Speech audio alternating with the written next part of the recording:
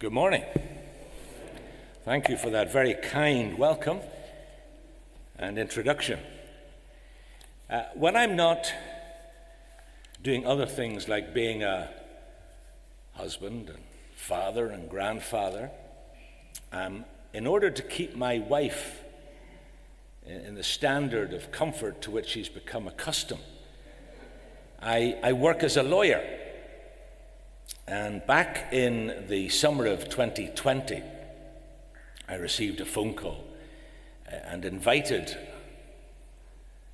was I to a meeting not far from here to a sporting organization in the world of soccer. Some people call it football. And what had happened, you might remember that year, was that the pandemic had arrived. There were closures and shutdowns. And a number of the matches that had been arranged for that season could not be played. They had been cancelled. So as the season came to an end, there was the tricky question of what to do about the unplayed games and the impact upon the leagues and the awarding of cups and all that goes with it. So I was taken to a very smart boardroom not far from here, and after the polite introductions, I said, "Gentlemen," because there were no ladies present, I'm disappointed to say, but I said, "Gentlemen, there are two things you need to know about me. Number one, I know nothing about football. Number two, I care even less." Now, you laugh. They wanted to, I don't know what they wanted to do. They were polite, and there was an awkward silence. That's the only way to describe it. Until one of them said, "Well, that's probably a good thing because football people are passionate about their teams and football people are partisan.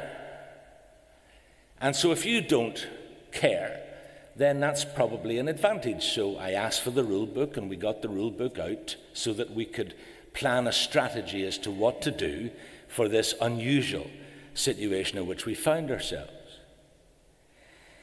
But that partisan spirit in sport is not just common, it's expected. And the same is true in politics. But in the church, that partisan, passionate spirit for your team, it jars, or it should, because it does not belong, it is foreign to the nature of God's new united family. And yet, although it should not be, throughout church history, God's people have divided and split and organized themselves into party teams and spirits. Today, the big problem we face across the Western church is what has been called celebrity church leaders. There is, in America, a writer called Kathleen Beatty, and she's written a book which has a long title, but it gives the clue away in the title. It's called Celebrities for Jesus: How Personas, Platforms, and Profits Are Hurting the Church. And her big point is really this, that celebrity is not a neutral tool. She says it's a cunning animal intent on tearing the church limb from limb. It's time to let it go. And in that plea for us to detox from celebrity church leaders, she is echoing what we're going to read now in the passage that has been assigned to us, the first 17 verses of chapter 1 of the letter to the Corinthians. Jim Crooks did a magnificent introduction to the whole letter last week, and if you haven't heard that yet, I recommend that you tune into that. But it falls to me to look at the first 17 verses, and if you've got a Bible, then I ask you to turn to it, and if you don't have one with you, you might find close at hand, as I did, this magnificent Pew Bible. It's the ESV, which is good because that's what I'm going to be reading from, and if you're looking for the page, it's page 952, page 952 in the Pew Bible. It's the first 17 verses of the letter. This is God's word.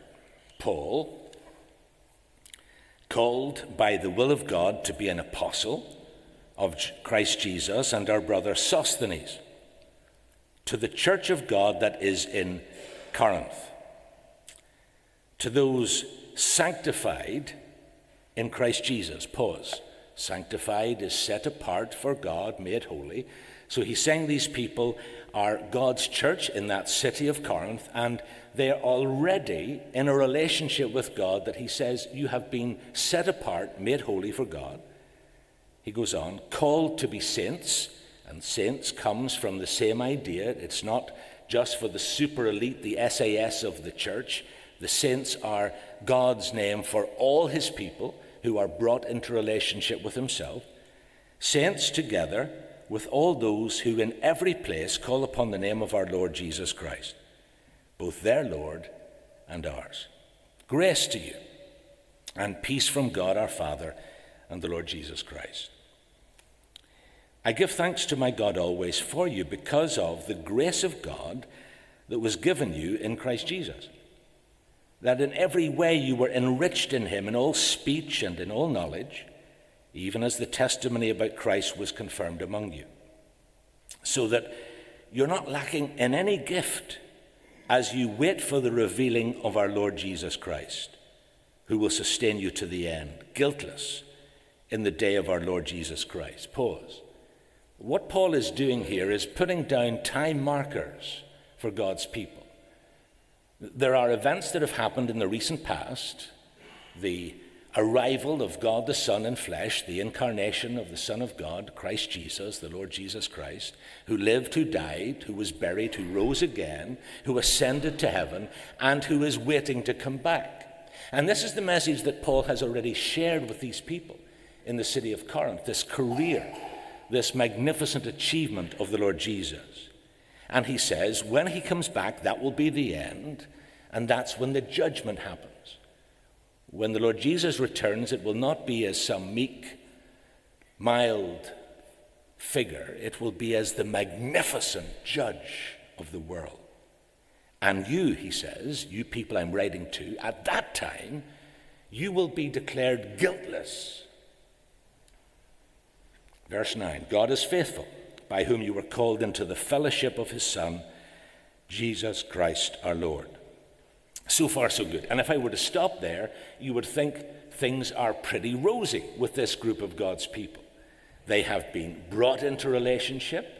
They are promised that at the end, they will be declared guiltless. They will be sustained to the end, so they don't have to worry about being in a relationship with God and then falling out of relationship with God.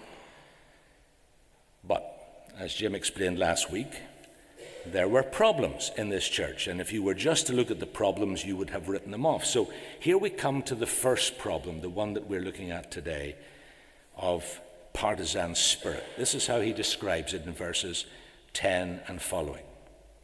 I appeal to you, brothers, by the name of our Lord Jesus Christ, that all of you agree, and that there be no divisions among you, but that you be united in the same mind and the same judgment. For it's been reported to me by Chloe's people that there is quarreling among you, my brothers.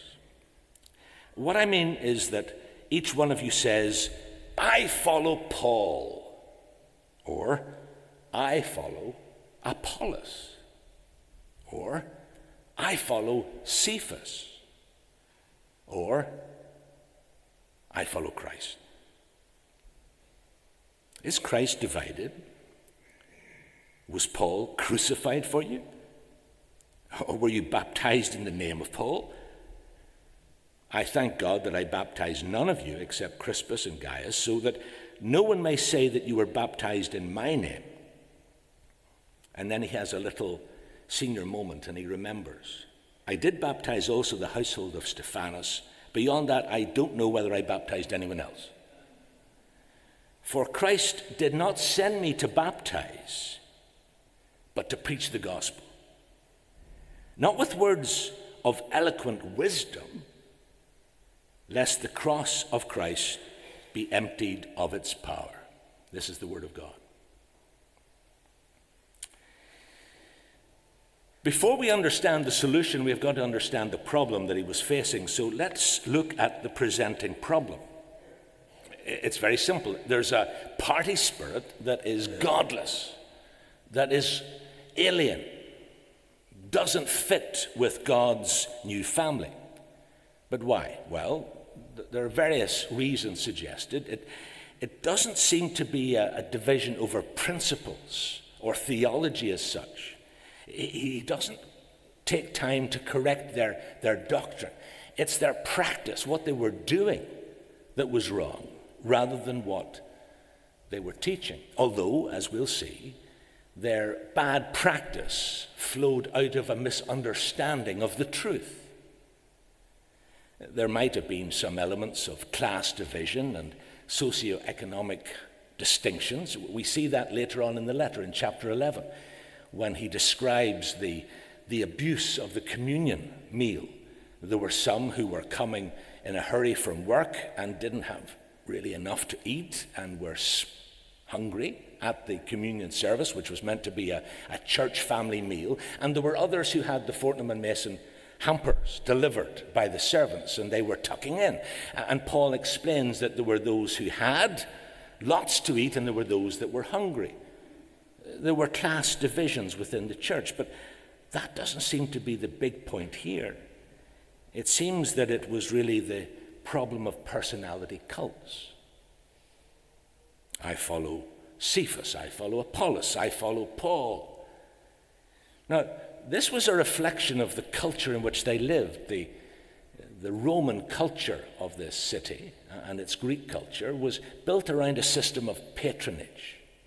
If you were a young man wanting to get on in the world, you would identify a patron, some big character, some prominent, successful business person or politician, and you would go and become a client of the patron.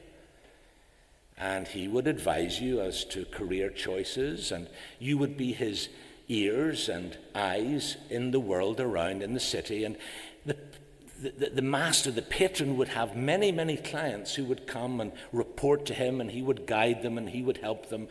And it becomes a network where, to get on, you've got to join one of these networks, and you've got to play your part of promoting the patron and helping others in the network. And that was the culture all around them. They were used to that.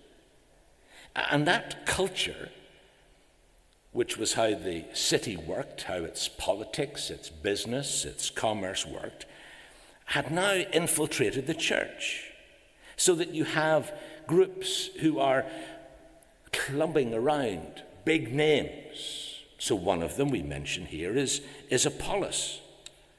If you go to Acts 18, you'll find that he was a native of Alexandria, a very sophisticated, cultured city. He was described there as a learned man with a thorough knowledge of the Hebrew Bible. So one of the groups picks him and says, we really esteem this man Apollos. He's a wonderful, eloquent, powerful speaker. He's an apologist of the highest order. He's the sort of person that you would set up an institute and name it after him, promoting apologetics. That's Apollos. And others say, well, we like Cephas. Cephas? Who's Cephas? Well, Cephas is the original name, don't you know, of Peter. And Peter was one of the original disciples of the Lord Jesus, and he was the one who walked on the water. I don't think Apollos ever did that. Jesus invited him out of the boat, and Peter walked on the water. And Peter was there at the Garden of Gethsemane, and yes, I know that he took a sword out and he cut a man's ear off, but the Lord fixed that. And Peter was the one that the Lord said was the rock. He's the original Rocky of the church. He's the foundation stone. He was the one who on the day of Pentecost, he was the one chosen by God to be the spokesperson at the very first Christian sermon. I'm with the group that really esteems and admires Peter, or Cephas to those of us in the know. And others said, well, Paul's the one I would want to hitch my wagon to. He, after all, is the one who brought us the message of Christ. The good old days. Do you remember when we first came to faith and the way it was? We were small in number, we were compact, we weren't as prominent and weren't as successful a church as we are now. But Paul was the man who brought us the original message, and I'm with Paul because, after all, he is not much to look at, but he's a very fine writer and he's a smart dude. He is really someone who's going places. If I would warrant that he'll end up writing half of the New Testament scriptures. They might have thought correctly. And then there were others who said, all of you are really getting carried away with these big names and big personalities. I'm one of those super spiritual people who say, I'm with Christ. And I've got a special VIP access to Christ himself, and I don't need to get caught up in these manifestos and these politics and these groupings and these divisions. That's the problem. The church was breaking up into these fanboy groups, fangirl groups for these big names. So that's the problem. How do we diagnose it? What's wrong? Well, as Jim explained last week to you, incisively and correctly, what Paul does not do is simply say, you're wrong, don't do that. He does say that, but he gives reason for it. And the reason he gives is he draws us back to the nature of the gospel and the character of God's family. And in this section, I'm going to suggest to you that they really had made three critical mistakes. First of all, they had misunderstood the nature, the character of God's family being one united family, made up of different personalities and different elements and different sorts of people, but it's one family, and it's one united family. And they'd overlooked what we share with everyone who calls on the name of the Lord Jesus. You see that in verse 2. So he says in verse 2 that this is addressed to the church of God, God's church, that happens to be in a particular geographical place called Corinth. But not only there, it's along with everyone who calls on his name everywhere. So the genius of God's organization of his people is that he has outposts in all sorts of towns, cities, right across the world, but it's one united family, the local church as part of the universal church. And they were forgetting that. They were mistaking their little factions for the family of God. Secondly, they had overlooked what I drew attention to in the reading, that they were sanctified and called to be saints. And when you probe into that, what he's saying is this: you're sanctified in Christ Jesus. The one who saved you is the Lord Jesus Christ. Not Paul, not Apollos, not Cephas, not anyone else you care to mention. The one who called you and takes the place of being your master, your Lord, is the Lord Jesus Christ. So, already in the first few verses, he's saying, don't you realize that the community that you've been brought into is God's universal family with local expressions? And it is centered on who the Lord Jesus is and what he has done for every single member of his family. You don't get into the family unless you come and have that personal experience with the Lord Jesus Christ, where he forgives you and calls you and equips you and fills you with his Spirit. But once you have that experience is the same. It's common to everyone in the family, anywhere in the world, throughout time. So the first mistake they made was to misunderstand the character of God's united family, rooted in, opened up by the person of the Lord Jesus Christ. and his saving death at the cross, his victorious resurrection, his ascension to heaven, and his promise to return. Once you take him out of the focus and out of the center, you start to get into difficulties, says Paul. The second thing that failed to understand was the gracious provision that God makes to every member of his family. Verses 4 to 9. Everyone, even in Corinth, is indebted to the grace of God as we wait for the return of Christ. And that can be said of every follower of Christ throughout church history, anywhere in the world. We are the recipients of God's grace.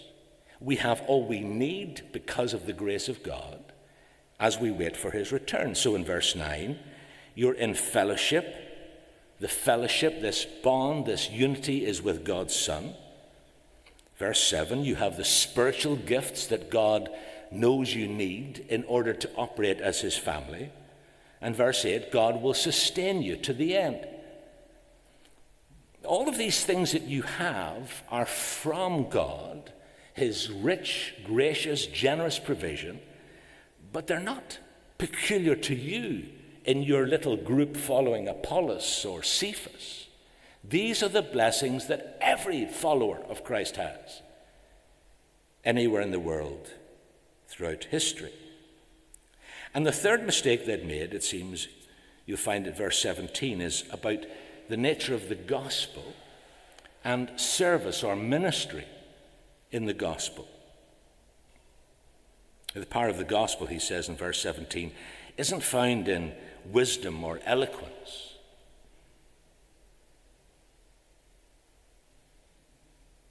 He goes on in chapters 3 and 4 to pick up this theme,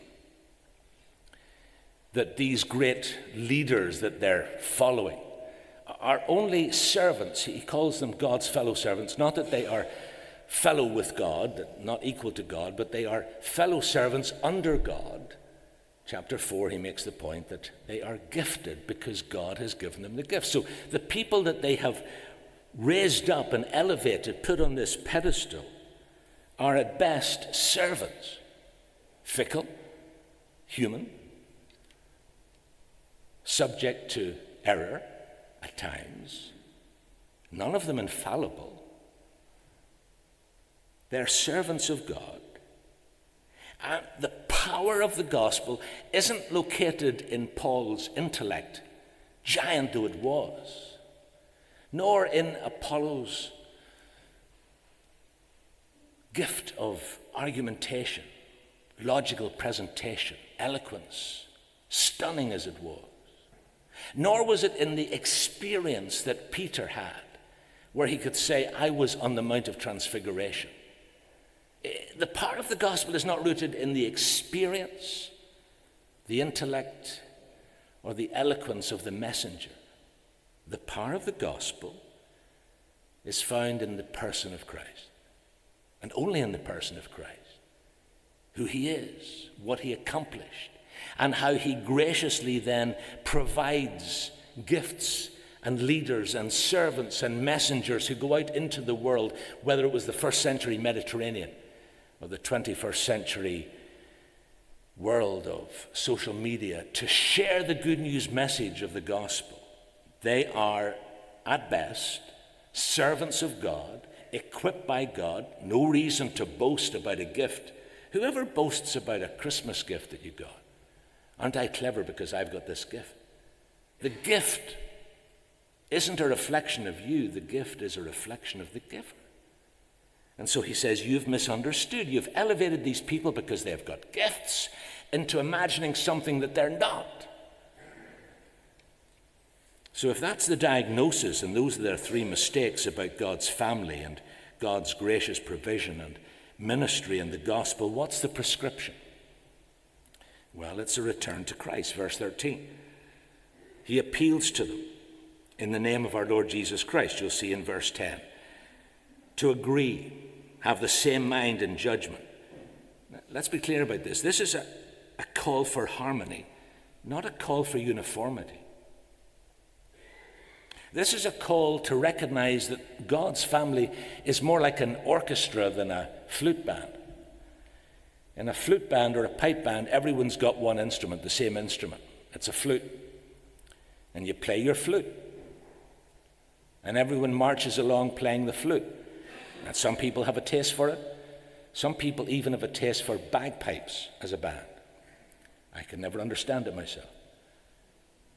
But all the instruments are the same, and everyone's playing or trying to play the same tune. That's not the image here.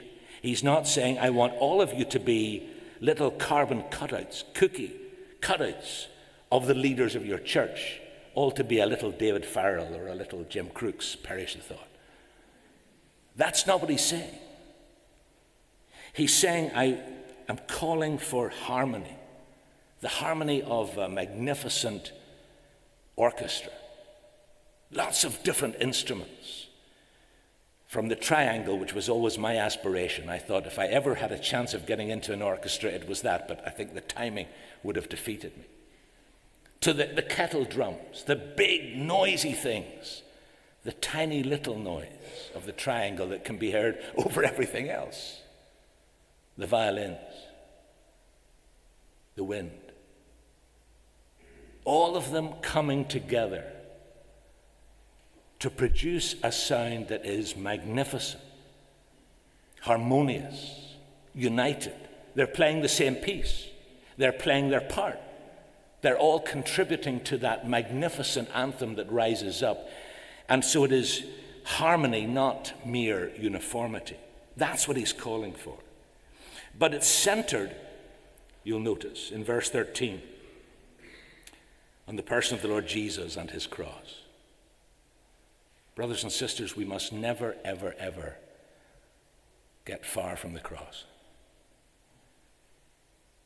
And the way Paul does it here is he uses some biting questions to show the absurdity of their position. Tell me, he says, is Christ divided? If there is one united family of God, which is what I'm suggesting is clear from this passage, if you split up into little groups and war with each other, what you're really saying is that Christ is somehow cut up, that someone has taken a knife, a butcher's knife, and divided him up. Is Christ divided? Of course not. There is only one Christ.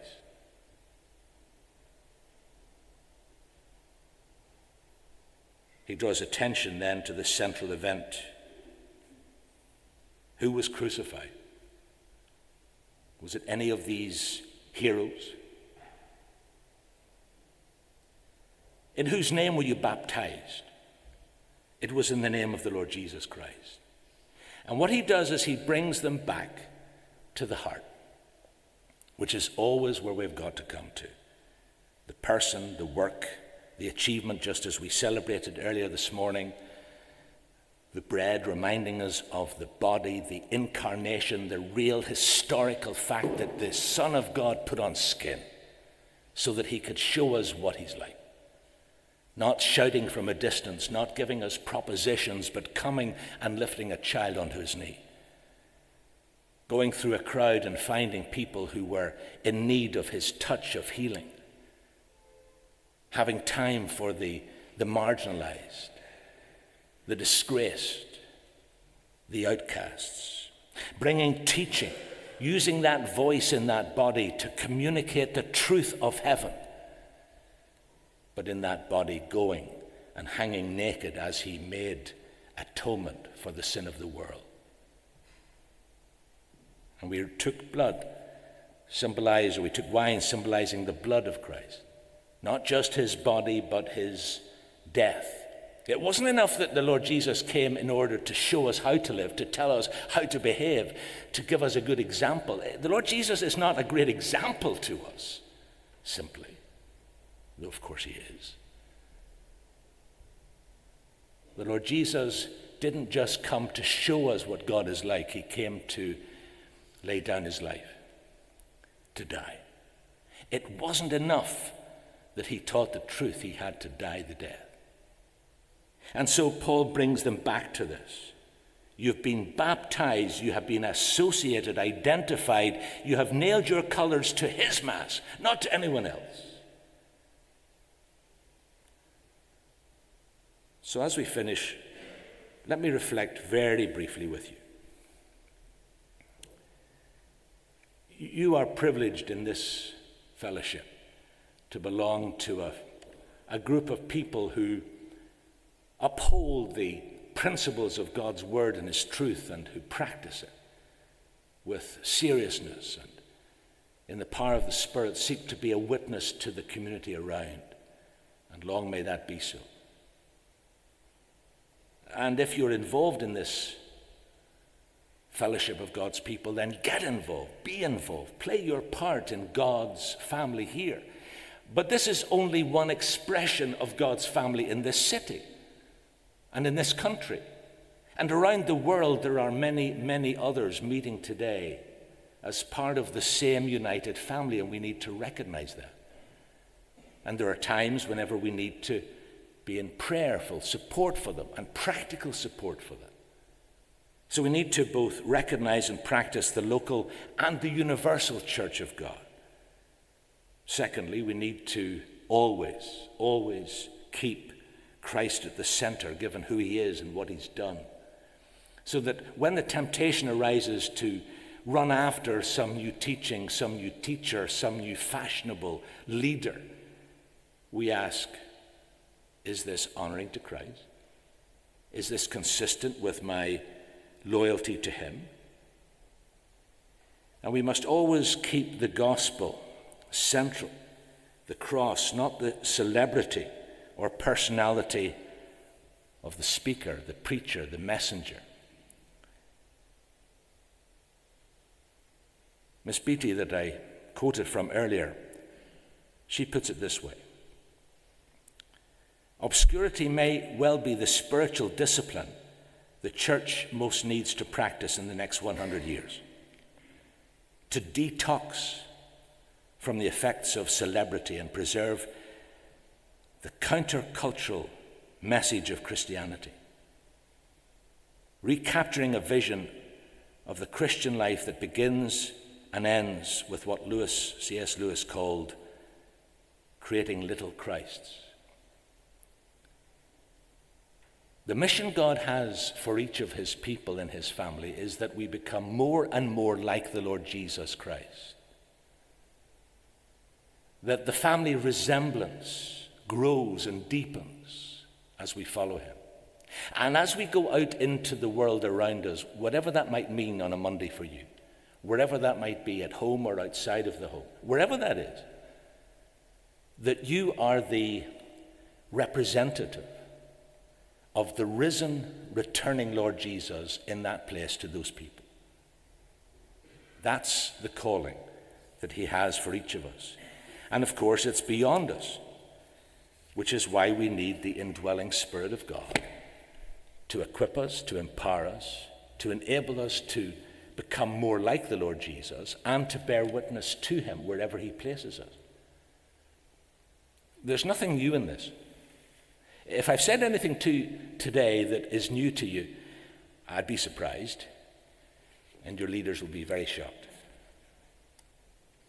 But sometimes we need to be reminded of the things that we know in order that we follow them more closely and cut away the moss and the growth that attaches to the things that we know to be true and central, in order that we might keep the Lord Jesus Christ central, at the forefront, lifted high. That's what he calls you to do tomorrow morning. Can I pray with you just as we finish? Father God, we thank you that you take us seriously. You don't simply shout from a distance. You don't simply give us a set of rules to follow. You give us your Son, the Lord Jesus Christ, to be our Savior. You give us the Holy Spirit to indwell us, to sanctify us, to make us like the Lord Jesus, and to empower us to live for him. Help us to be faithful to him. Help us to esteem him, to remove all the little idols and tin pot heroes that we put in place, and to keep the Lord Jesus Christ central in our hearts, To the glory of his name we ask it. Amen.